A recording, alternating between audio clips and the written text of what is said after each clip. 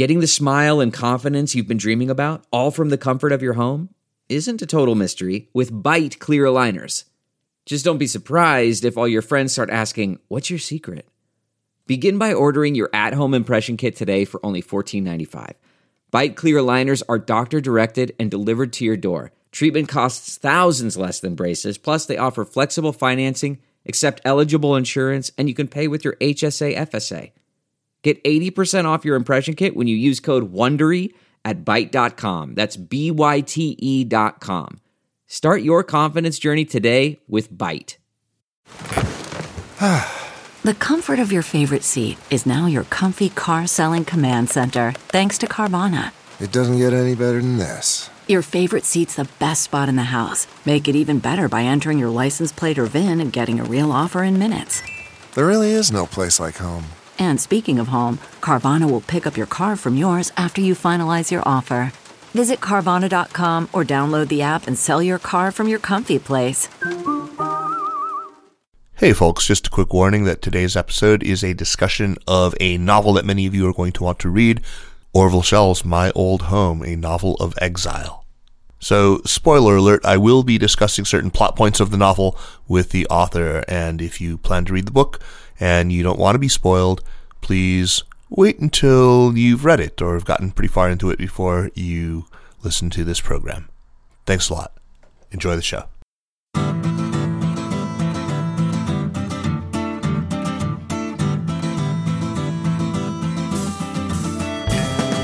Welcome to the Sinica Podcast, a weekly discussion of current affairs in China, produced in partnership with SupChina. Subscribe to SupChina's free email newsletter, SupChina Access, and check out our relatively new SupChina AM for a business-focused briefing that arrives in your inbox in the morning U.S. time. Visit our website at supchina.com for a feast of business, political, and cultural news about a nation that is reshaping the world. I'm Kaiser Kuo, coming to you from Chapel Hill, North Carolina. I'm delighted to welcome today an old friend whose towering accomplishments across an incredible career have secured for him an enduring place among scholars and commentators on contemporary China. Orville Schell is Arthur Ross Director of the Center on U.S.-China Relations at the Asia Society in New York. He is a former professor and dean at the University of California, Berkeley, Graduate School of Journalism, and has published at least a dozen books by my count, most of which focus, on China, although there's some books on farming and books on meat and all sorts of other stuff. But today I am thrilled to be discussing his latest book and first major novel, My Old Home, a novel of exile. And while it's a doorstop, it's a very, very engaging read that I had trouble putting down. It covers a broad and truly dramatic swath of China's history, from really 1949 all the way through the early morning hours of June 4th, 1989. My Old Home succeeds, in my estimation at least, both as a compelling work of fiction and as a very useful historical window into this tumultuous period and how it was experienced by many Chinese elites. The novel centers on the life of Li Wende, the only son of an American-educated Chinese classical musician, and his half-Chinese wife, herself the daughter of American missionaries. It's a good old Bildungsroman. It's one that really follows the life of Little Li, as he's often called through the book, from his earliest memories, his father's persecution during the anti-rightist campaign of 1958, his separation from his mother, the even more cruel and brutal fate his father endures during the Cultural Revolution, his own decade-long exile to hard labor breaking gravel on a rock face in an ethnic Golok region of remote Qinghai out on the Tibetan Plateau, his first loves, his bewildering experience of Deng's reforms, his sojourn in San Francisco, where Li Wende's parents met and married. It's just great. He gets involved with not just one, but two American paramours. And at last he returns to China in 1988, where his participation in the student movement of the following year brings the story to a conclusion. Threading through the whole thing are music, especially the sublime music of Johann Sebastian Bach, and literature, especially the works of the man widely regarded as 20th century China's greatest writer, Lu Xun. Orville Schell, congratulations on the book, which has been very warmly received. I've heard many of your peers and colleagues in the field gushing about it. And welcome back to Sinica. Thanks. It's great to be with you, Kaiser. So Orville, how long have you been cooking this thing? I mean, seriously, you've been thinking about writing a novel now. I mean, I've seen in other interviews for 40 years. But what stopped you from publishing before, and what finally lit the fire to get you to finally finish the thing at this point in your career? You're 80 years old now. Well, I think, what stopped me from publishing was that it wasn't written. And, I mean, what stopped you from writing the thing? I mean, well, I was writing it on and off for many decades, and I think, often the process of going from being a nonfiction writer to a fiction writer is a bit like, gender reassignment. It's not easy, and you really do have to enter another universe. So it took some time to sort of re-educate myself to be able to actually do this. But I guess I felt that, from my first trip to China in 1975, when the Cultural Revolution was still going and Mao was still alive, I just felt there were so many mysterious things that I had a very difficult time coming to terms with that were not easy to get a grasp on in nonfiction. So that sort of set me off. And I thought maybe through literature, music, psychology, art, interpersonal relations, maybe one could understand something about China that was pretty elusive otherwise. Yeah, for sure. I mean, literature is the only real way into the inner lives of people, right? And, your use of the humanities, especially music, which we'll talk about in a moment. But yeah, as you say, friendships, familiar bonds. But in your case, also romance, love, and lots of sex. There's really a surprising amount of that in these 700 pages. It's going to catch some of these readers familiar with the rest of your oeuvre a little bit off guard. But I'm wondering, when I read this thing, I was reminded of a few writers, and I'm guessing here, but are you familiar with Richard Powers? Yes. Okay, because I felt some Richard Powers going on here. You probably read the Goldbug Variations? Yes. Well, okay, great. Sort of relevant. yeah, very relevant. I mean, with the use of Bach, and I mean, he sort of blends it with genetics, right? With the science of DNA, and also with sort of code breaking. But there's another more recent Richard Powers novel called Orfeo. Have you read that as well? No, I haven't. Okay, that's one that also blends in a ton of classical music. But I think both of you and yours as well assume a certain familiarity with the canonical works by Bach anyway, on the part of the reader. I mean, it's weird. Orville, I mean, we've had, I don't know how many conversations, some very long ones, and for some reason we've never really talked a lot about music. I didn't know how anchored you were in music. I don't know whether you play an instrument, shamefully. But for me, it's quite clear. I mean, I assume that you love Bach as much as your character, Li Shutong, Little Li's father does, yeah? I do. I mean, I've had it my whole life, an abiding love of Bach, and spent many years playing the oboe, of course, which is Bach's sort of, and Bach is always just sort of using the oboe to entreat people to follow him into his music. And I think I felt, from early on, whenever I was in China, it seemed to me that the world of Chairman Mao was as far away as you could get from the world of Johann Sebastian Bach than you could get and still be on planet Earth. I mean, when you kind of think about what the Chinese Revolution was about and Mao was about, I mean, Mao was about immortality and really changing things in China in a profound and fundamental way. I mean, the outside world. But Bach was about the inside world. He's deeply religious, and most of his cantatas were about coming to terms with your mortality, that you're going to die. And he had a lot of death in his life. And he wasn't trying to rearrange the world outside. He was trying to rearrange people to be, in his view, good people, human people, and mortal people. Yeah. You bring up Bach quite a bit, but I think it feels like you made an effort to keep your references in the realm of the more familiar, the cello suites, the Brandenburgs, the French suites, the Goldberg variations, and the cantatas that you just mentioned.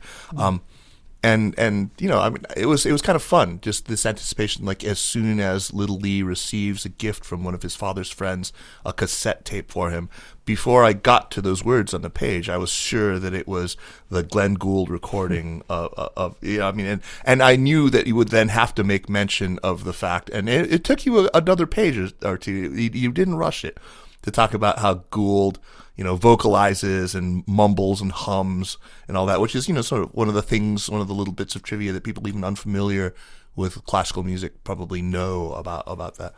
That it was great. I mean, so I think that your deep steeping in Bach, it really comes through, and it's lovely. And yeah, the interiority of that music compared to as you say, Mao's kind of single-mindedly exterior product of transformation of the nation. Yeah, that's an interesting juxtaposition.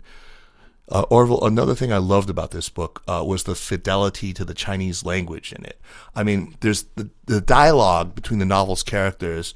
I felt like every time I would say, I'd say there's something that is sayable colloquially in Chinese, which is often, I think, a failing in historical books on China, where there's just too much idiomatic modern English.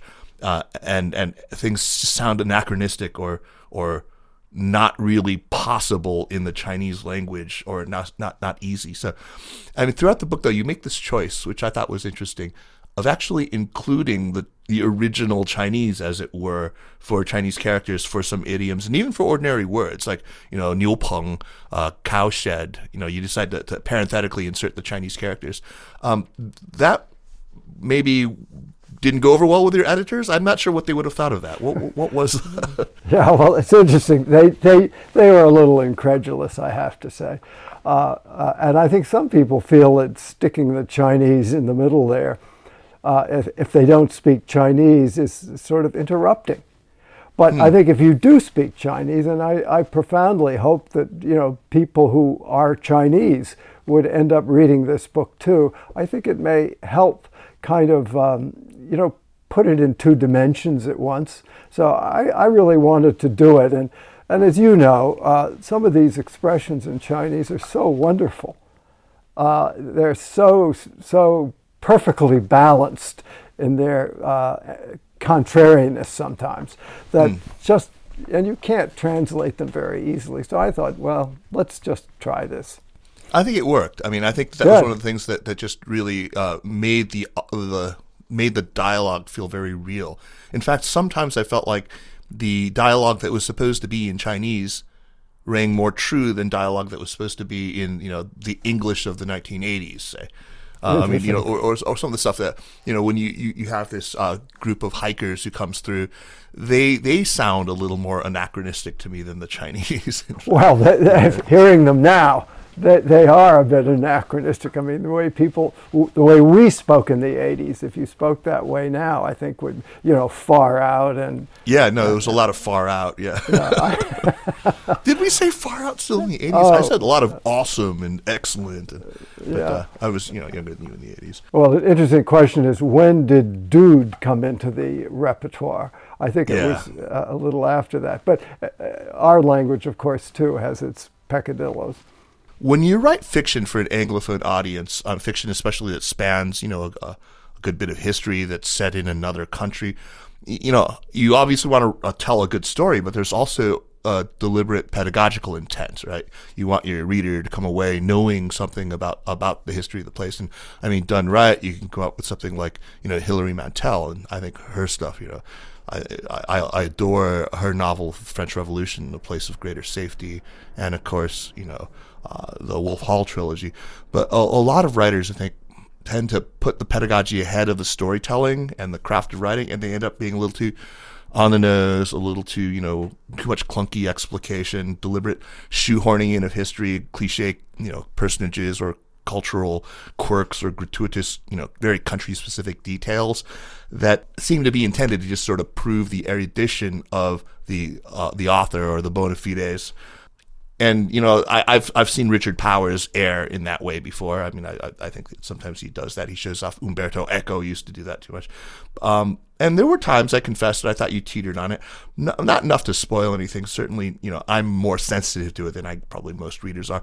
But did you wrestle with this? Was this like a tension for you? Oh, yes. I mean, for someone who's used to writing history and telling, not showing, this was probably the main challenge of making the transmigration into the world of fiction. And I did have to go through and take out a lot of things. But of course, the impetus behind wanting to write this book was not simply to tell a good story, which I wanted to do and had to do, but there were so many things I wanted to explore and make sure people understood. And in nonfiction, when you want to make sure people understand something, you explain it, right? You don't do a dialogue. So that was a great challenge, to learn how to put my thoughts in other people's words and in dialogue and in narrative and a story that could hold people's interest. And I mean, the problem, though, the other risk is, and here I think it's hard to avoid, you end up with a little bit of sort of Zeligism. I mean, your guy ends up, meeting so many major historical characters, or a lot of them just, they don't get all speaking roles. But, you got living people like Yo-Yo Ma or Kai-Si, Wang Dan, and you have like extended close encounters with Fang Li-zhi.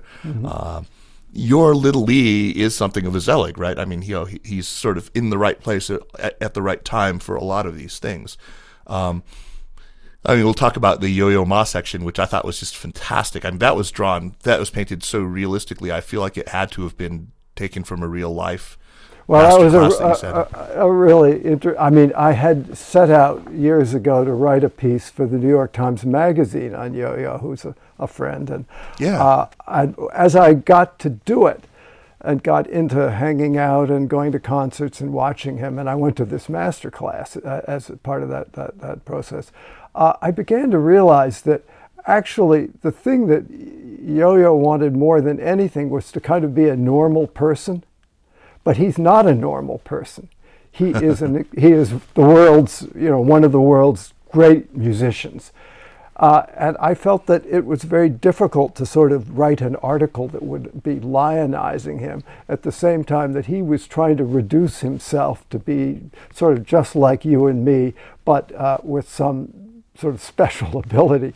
And strangely, that sort of blocked me from ever finishing the piece. But I had all this material on him, and I thought when I wrote this book, well, what the hell? Let's go back and have a gander at some of it. And so that chapter on the master class that he gave at the San Francisco Conservatory appeared, and it was wonderful to be able to go back and make something of that, because he is such a wonderfully, I think, warm character. I suspected there had to be some kind of a backstory. I mean, that felt like it was observed firsthand. It was very good. Yeah. So the Yak Springs Station chapters, those were an absolute delight. That's where you managed to work in a lot of the real humor. That's actually, I mean, the whole book is shot through with humor, absurdity and stuff like that. But that felt particularly familiar to me. It felt like you were channeling a lot of the Chinese literature of the later 80s and the 90s. Am I wrong to think that's where some of your inspiration, a lot of that sort of amused memoirs of their sent down years, it really felt real that way, yeah? Well, my hero, this young man, does get sent down for 10 years to Qinghai. And sent up in this case. Yes, sent up. And his father also gets sent away. So I wanted to incorporate that experience. So I did read a lot of books and talk to a lot of people about that experience. And I think it was such a profound one. Not an entirely negative one, it turns out, for that generation, who I think did learn a lot. But of course, what I'm really wrestling with, I think, in this story is the divide between East and West, and specifically America and China. And you can't get farther away from America than Qinghai, the Tibetan plateau, with these Golok, the nomadic Tibetan tribesmen. So I wanted to kind of set that as the extreme and then he doesn't know what's going to happen to his life. It could have ended out there, as it did for many people. But Right. then ultimately to get him to America. Yeah, yeah. And I mean, it's done in a very believable way. As a story that's familiar to, I think, a lot of people. A lot of people have know people who are now in their 60s who had the exact same experience. Your portrayal of the Goloks, it was full of really fun, great, ethnographic detail, dietary stuff, how you make tsampa and how everything is made of yak's milk. But were you worried at all that you painted them maybe as noble savages? Well, first of all, let me say that there is, of course, in China, a very august tradition of, both painting Tibetans as sort of highly romanticized, polyandrous, primitive but simple good people of the mountains. I mean, there's a school of Sure. oil painting. There's, and also to revile them as insubordinate, unappreciative minorities of the great benefits that Beijing has brought them. But I think, there's always that danger. But remember, when these kids, 15, 16 years old, got spun out in the middle of nowhere. I mean, many of them were in places like Yunnan and Sichuan and Mongolia in minority areas. And the only kind of human connection they could find with life was with the local people. And so, I mean, yes, I suppose he did find refuge in a way in this very bleak place amongst these nomadic Tibetans. And it may be a bit idealistic, but there it is.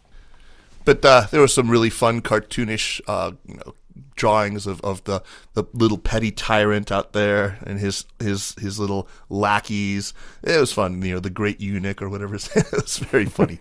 I really enjoyed those sections. And then, of course, the pigs, which that was a delightful little trick to name them, Nikita and Nina. That was, well, that was good anti-revisionists exactly would naturally seek to heap abuse upon the Khrushchevs. So, as I said, there are a lot of people who make cameos to the book, including many writers. I mean, I'm thinking about Lao She, his suicide is mentioned. Ba Jin, who, has a good long life and is actually quoted in the 1980s in that section, but, of course, who wrote Jia and a lot of his other great stuff, and the great anarchist Ba Jin. Going back a bit, Cao Xueqin. In fact, all four of China's great classical novels get a mention. But there is one writer, as I mentioned, whose works just thread through the whole novel, and not surprising, that is Lu Xun. Lu Xun and Bach are kind of the warp and weft of the work, I think. It almost feels like. Is that a fair statement? Well, yes. I mean, I entitled the book Guxiang, which is a title of one of Lu Xun's great short stories. I mean, I have really deep admiration for Lu Xun because I think he represents something in Chinese culture that's, again, is more or less the antithesis of sort of Maoist culture. And I think so that I find him as interesting a writer in the sense that he tries to plumb China's interior as any writer in modern Chinese history. And I don't think it's just informed. It didn't just inform your thinking on China back when you started this novel, but it seems to have even taken on more relevance in recent years for you. I know you recently wrote an essay for The Wired China, which I had the privilege of reading out loud for our China Stories podcast. It was talking about the relevance of Lu Xun to contemporary China. So is it fair to say that Lu Xun has now is maybe continuing to inform your understanding of modern China in ways that maybe you wouldn't have anticipated 40 years ago? Yes, I mean, I think Lu Xun, who died in 1936, did really have an ability to understand what it's like to be sort of trapped in between things, in between tradition and modernity, East, West, classical Chinese, modern vernacular Chinese, all of these things. Mao Zedong, too, also had a deep appreciation of contradictions, but he had none of the sense of irony, none of the sense of sort of satire of Lu Xun, and didn't seem to really care about what I guess Lu Xun would have called sort of China's spirit or soul, that sort of very spongy, difficult to define part of human beings that isn't political. It's hovers between being personal and being public. And he really, I think, understood that part of the problem of China was cultural, but it also had penetrated into the whole psychology of the place. The idea of being victims, of wanting to be have an overlord, a powerful, even tyrannical leader if they could restore order and purpose to life. So I think Lu Xun was one of the great sort of and most profound delvers into the Chinese soul that the 20th century had. So, Orville, your verdict on Reform and Opening, I think it's fair, but it's also fairly harsh. How different would this book have been had you finished it 10 years ago? I mean, we all know about, Orville Schell's hawkish turn, right? We don't need to talk about that much on this program, but we're all aware of the context here. Anyone listening to this show knows. But I feel like 10 years ago, I suspect you might have been a little more gentle about, how you pronounced on the decade of the 80s. Yes, I mean, I think I like many of my colleagues, is very much a child of engagement. I mean, I grew up with engagement. I went to China in 1975 before there was any whiff of it in the air.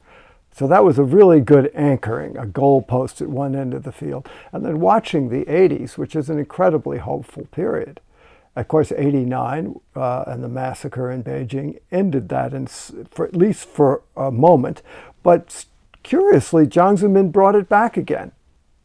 It was and I went on that trip when President Clinton went and got to see the actual kind of warmth between those two. They seem to get along and enjoy each other's company. And so that was a promise that I had, covered in many, many books and articles. And so when that began to wear out and when it lost all of its relevance and credibility, I think that was a pretty bitter moment for me and my generation, because it meant that the operating system of the U.S.-China proposition as we had understood it was no longer functional. So then what? Yeah, right. A debate for another time. So you would have written a very different book, though, right? I think so. I think so. I mean, what I think I finally came out in writing this work of fiction in the end is this, that if you have a revolution, as Mao did, that's as long-lived and as deep and really grips society in such a profound way, you don't just bring a Deng Xiaoping along to wave a wand and expect it to vanish. It remains in the bloodstream, and it's very hard to completely exorcise. Yeah, I mean, that's the nub of the question right here. I mean, I think any novel that you set against the backdrop of the second half of the 20th century in China, you're going to bring up, I mean, at the core, the tension between, continuity and change, right? I mean, that's the one thing that we're constantly wrestling with. And I mean, it's one that you've wrestled with quite a bit. And where you come down on one aspect of this, namely that, you see more continuity than change in the character of authoritarian Leninism, of the CCP. Even as you conclude that the party just isn't as susceptible to change as maybe we once thought it might have been, you seem to sympathize with the characters of the novel who believe very much that Chinese society's capacity for change is almost limitless. The Wei Jingsheng's and the Liu Binyan's and the Fang Lijizh's. There is one position I kept hoping that maybe one of your characters would give voice to, and that is the people who, however unfashionable or however even cowardly it might be, were arguing that there were very real limits to the amount of change that Chinese society could absorb, and it's no different in the 80s than it was in the 30s or in the 40s, when people like my grandfather were arguing that there's limits to the amount of change that Chinese society can absorb, that Mao's revolution couldn't change people overnight. It was no more effective of a magic wand than Deng's sort of, waving of a magic wand in 1979. So, I feel like there's inconsistency. Like, can you believe that Chinese society is ready for overnight? Then this is really, I think when people say, China is full of contradictions, the biggest one is the one, that we've all observed, that China is the society that is the most freighted by history, that it's where the gravitational pull of history is the greatest, but also the Chinese society is somehow one that is able to affect instantaneous reinvention, just on a dime. It's able to lift itself out to attain escape velocity. And both these things seem to be true, and you can point to instances of both, but people are often very inconsistent on how they apply that, whether they're talking about Deng or whether they're talking about Mao. Well, I think, it's undeniable that China is a deeply unresolved culture, political system, country, and that it has within it the capacity to change again, and it will. There's no doubt about it. Right. I think what we see now is not the end of the game. It's simply one side of the contradiction that has sort of waxed and waned over the last few decades.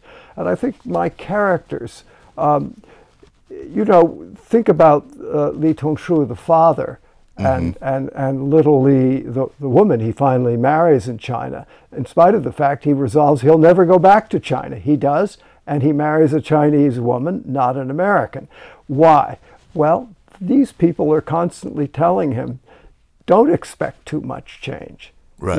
You can't change the outside world. You have to live within the terms of the game as you find it. And so I think there is a kind of a cautionary word there. And my own view, Kaiser, is that I was there, as I guess you probably were too, in 1989 and watched the whole thing unfold. And I think it was completely justified. However, it was a tragedy because it put a stake through the heart, through the hopeful reforms that might slowly have bent the metal and brought China to a more tolerant, open, democratic phase. So that, for me, was exactly what you're saying. It was too much change administered too precipitously. And even though one is for it in principle, in practice, you can recognize that it was tremendously destructive. Right. It's always that thing, that principle in practice. Fang Lizhi, when I knew him at the University of Arizona after '89, when I was there as a graduate student studying with Alan Whiting, he was in the building next door, and I saw him frequently. Mm-hmm. And that was the thing. He really understood his role historically as not a realistic one at all, but just sort of staking out goalposts, sort of that he was kind of a distant idealism, Anyway, let's talk about Hong Hui, the conservatory student who she plays the Yang Qin, and little Li falls in love with her before he leaves for America. And you're right, she does represent in the novel kind of conservatism of traditionalism. After all, she plays this traditional Chinese instrument. She's got a lot of characteristics that we would associate with sort of the more traditional Chinese person. She's a little more demure. She wants to keep her head down. She constantly implores little Li not to fly too close to the flame of dissident politics, right? And it's interesting because she's great. I really love that character. I thought she was faithfully drawn. I've met her before and also fallen in love with her. But she has an opposite number in The American Woman, Juliet, right? They were like as diametrically opposed as you could possibly be. She's like this, aerobics instructor, ballet dancer. She's statuesque and beautiful. And Little Li has a torrid love affair with her. But she lives in this state of constant entropy. She's like a free spirit. She's sexually liberated. She ultimately betrays him, while Hong Hui is incredibly faithful. Beyond any expectation of fidelity, right? It's interesting. But on the subject of betrayal, what happens in the book, and I understand that I should put a spoilers alert at the beginning of this podcast, but he betrays basically everyone. He betrays the nice girl he was seeing in California. I think this name is Lisa, right? Yeah. Lisa Middleton, I think, with whom he's just moved in. And then by the end, he betrays his wife, Xiao Hui, and he betrays their child. Everyone except, the other virtuous one, Little Wang, right? who he ends up, dying for. His buddy. His buddy. Well, I think the story of China, and it may be true of other countries, but we're speaking of China, is that it is a kind of divided place. Divided because somebody like my hero wants to go to America, is part American, idealizes, fantasizes about America, but still is deeply Chinese and can't get away from that reality. And so has a difficult time being on either side of the divide. And I think that's the sort of the dilemma that I really wanted to probe. And it's a dilemma, I might add, that I think it's gotten much more difficult to bridge now that we're into the world of decoupling, because it used to be that these people could go back and forth and live on both sides. You've done that. Now it's more difficult. It's the story of my life right now. It's the story of your life. Exactly. Well, it's the story of my life too. I married a Chinese woman. I've been to China hundreds of times, and I could be both an American and have a relationship with China. But I think for Chinese, it's really difficult when they get sort of forced to make a decision. And my hero can't make a decision because he's both things at once, and they don't factor out into an equally balanced equation. He doesn't make a lot of decisions, right? I mean, I kept looking for... Quite passive, yeah. Yeah, he's very passive. There's that sort of Hamlet quality to him.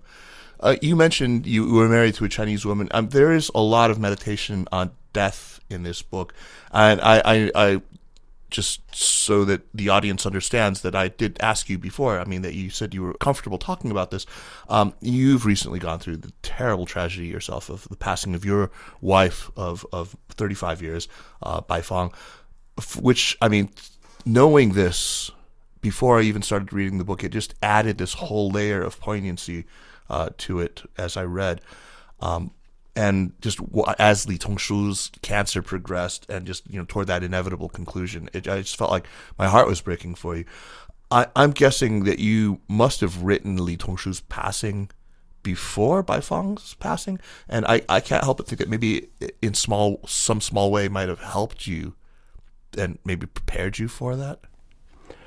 Yeah, well, my brother, with whom I was very close, who's also a writer, Jonathan Schell, died and had a really hard death of cancer 4 or 5 years ago. My sister then died, and then my wife died of cancer. And so I felt in a curious way I was writing about each of them, but that I wrote about sort of what it is to have somebody who you deeply care about die and leave.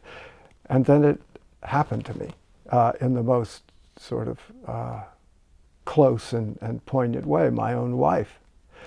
So it was an odd experience, I have to say. But again, I mean, this is probably why I love Bach, because really what Bach is trying to tell everybody in his cantatas, and I never listened to the words very much when I used to sing them when I was in college, and I started to listen to it. And really what he's trying to do is remind us that we're human, that we're mortal, and that for him, life is really about preparing to have a good death, to let go and go into the world of heavenly peace. And of course, he was deeply Christian and believed in an afterlife and all of these other things.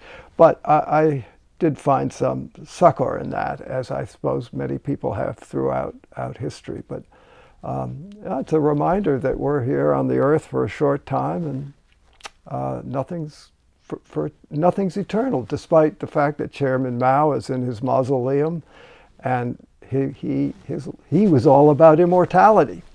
In the grand tradition of Qin Shi Huang. Yes, I mean, long live Chairman Mao. What is more expressive of his desire never to be forgotten, never to be removed from the central place in China's life. Baifeng must have profoundly influenced your writing of this novel. Can you talk about some of the people or the passages that are particularly infused with her spirit or with her stories or with her experiences? I mean, it was such a profound sort of irrigation of my life and this book. Everything from tiny little details to just the way Chinese are in a circumstance when they can't do anything about something. And I found... Mei Banfa, yeah. There's no way. That sort of fatalism. I learned a lot about that and how, Americans do not have a deep abiding sense of fatalism. Our attitude always is we get indignant, we get angry, we want to fix it, whether it's our medical problems, our political system, our trash that in the stolen street. election. Yeah, whatever it is, we imagine ourselves as sort of superhumans capable of rectifying it. But I think in China there's a very different sort of attitude because people have lived with the inevitability of things that they have no power to change and no power to rectify. And then wonderful little details. I remember Baifeng told me about someone in her childhood whose mother named him Pile of Shit Wang. Why? Wang Fendui. Yeah. Because that would protect her child, and she'd lost some children before that from evil spirits that might come and take him away. I thought that was so wonderful that, the poor kid suffered under that his whole life, but it's so Chinese, it's so real, that sort of peasant culture. And I profited from many, many such little details through her telling. There's a name, there's a fancy word that I remember Don Harper, who taught me classical Chinese, told me for that type of naming convention, where you give somebody, a name that is supposed to, sort of ward off evil spirits by denigrating. I wish I could remember that word. I'd like to know. Yeah, me too. Really, really fantastic. Orville, this is your first novel, but I really hope it's not your last, because I think you've got a gift, and I really look forward to having you back on the show to talk about that one. Do you have another iron in the fire? You've been bitten by the bug. Do you think that you're going to try this again? Well, I really enjoyed doing it, and I've never sort of worked so hard and long on anything, but it was a wonderful experience because it did give me a chance to probe areas that were hard otherwise. Listen, if it takes me this long to write the first one, I think the actuarial tables are against writing another one. I haven't quite figured out what I want to do, but I do have some ideas. Well, we can, wish you wide sway, and then maybe. Yes, let's head for a little immortality. Yeah. And certain elixirs. Certain elixirs have been known to help writers along in the craft anyway, right? Yes. Templeton Rye is my muse of late. But let's definitely have that other conversation about the other stuff. As difficult as it is, and we may be on very different sides of it. Because I'm one of the few holdouts still who believes that all of your inveighing against engagement is a straw man argument. But hey, well, listen, I would welcome engagement back again because it would heal the very divide I'm writing about in my old home, namely the inability to be on both sides. And that's an enormous loss. And I do attribute the death of engagement largely to the Chinese Communist Party's sort of wolf warrior posture, and I regret its passing. Yeah, we may apportion blame slightly differently, but I certainly share in that regret. Orville, let's move on to recommendations, but first a very quick reminder that the Sinica podcast is powered by SupChina, and if you like the work that we're doing with Sinica, with the China and Africa podcast with Eric Olander and Cobus von Staden, the You Can Learn Chinese podcast, which is just fantastic, in which I painstakingly edit every other week, China Stories, of course, Tech Buzz, any of the other podcasts in our network. Remember that the best way to show your support is by subscribing to SupChina Access, our daily email newsletter. Jeremy Goldkorn is so busy making that thing that it's making it the best China newsletter around, I think, that he just doesn't have time to join me in hosting this show lately.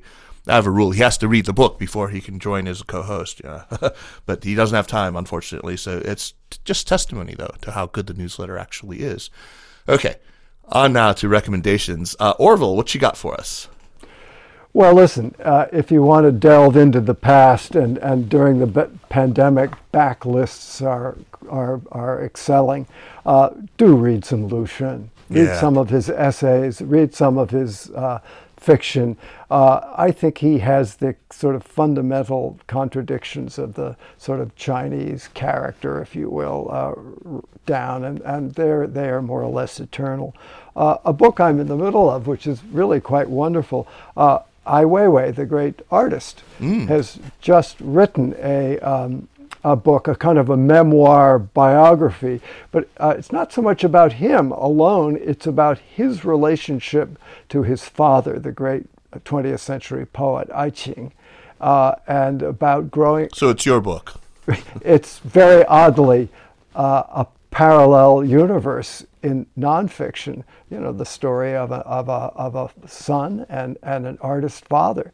And Ai Weiwei, of course, grew up with his father in prison camps or rustication, at least, in Xinjiang. And that sort of explains a lot of his sort of cantankerousness, I think. So that's, I think, a wonderful read that I do recommend. And that's not out yet, right? That's not out. That won't be out till November. One final book that I've read within the last year that's really wonderful is called Blood Letters. And it is the letters of a young woman earlier in the 20th century and during the Cultural Revolution who from jail, written by this professor of theology, Xi Lian. Her name is Lin Zhao. But it's a beautiful story of some defiant soul caught up in the Chinese Communist Revolution who had a bitter, bitter life, but chronicled it all in letters that ended up being held by a prison that the family got back. And this guy translated and published, and it's quite an amazing document. Great double entendre in the title there, too. Yeah. She wrote a lot of her letters in blood, because she didn't have any ink. Yeah, and her abusers were blood letters, right? Yep. Yeah. Orville, that's fantastic. Great recommendations. The thing about Lu Xun is his whole canon. It's manageable. There's just not a ton there. You can read it all. I mean, it's everything that he's written. You can. The short stories is just sort of basically one volume, and then to read some of his essays, and there are various collections and some anthologies that you can pick up. Julia Lovell has a good translation. So I think he's a wonderful way to get something more. So, he writes as no Chinese in China now is able to write. And even though Mao Zedong heralded him, I don't think Mao Zedong would allow him to write today if both of them are alive. As long as his ire was directed mainly against the government in power at the time, or against the warlords or whatever. Yeah. Yes, exactly. So my recommendation is Interior Chinatown, a novel by Charles Yu, who won the National Book Award for it in 2020. I finally got around to reading it, this being AAPI month and all that. It is really funny. It's highly original. It's surprisingly pretty touching. It's really darkly humorous, and very, very short. The guy who recommended it to me was actually the Pulitzer Prize winning writer Viet Thanh Nguyen. He was my guest. A couple of friends and I interviewed him in a Clubhouse chat just last week, and he's absolutely brilliant. And he recommended this book, so I grabbed it and read it over the weekend, and it's just great. Interior Chinatown by Charles Yu. Very funny, but just as a Chinese American, it just spoke right to me. My God. So Orville, again, congratulations on the book, and despite my very, very minor quibbles, I do highly, highly, highly recommend it, and I hope that it gets widely read. I think it's a real success. Well, thanks, Kaiser. It's always fun to be on your podcast and range so widely across the landscape. And yeah, the next time we get together, let's talk about music too. I mean, this is something I don't know, how I've not plumbed those depths with you before in prior conversations. Well, you love music and I love music, and I think actually it's another very interesting avenue of ingress into China. That's right. And what divides them and us, or East and West, or however you want to see the divide. And if you are interested in music in China, don't forget I interviewed Jennifer Lin, Sheila Melvin, and the great Cai Jingdong on this program just a few weeks ago about Beethoven in Beijing, and we had a really good, deep conversation about classical music in China. Not our first. Orville, once again, it was just a fantastic time. Great to talk to you. And again, deepest condolences on Bai Huang's passing. Thank you, Kaiser. The Sinica podcast is powered by SupChina and is a proud part of the Sinica Network. Our show is produced by Kaiser Kuo and Jeremy Goldkorn with editing help by Jason McRonald. Drop us an email at sinica@supchina.com. Follow us on Twitter or on Facebook at SupChina News. And make sure to check out all the shows in the Sinica Network. Thanks for listening, and we will see you next week. Take care.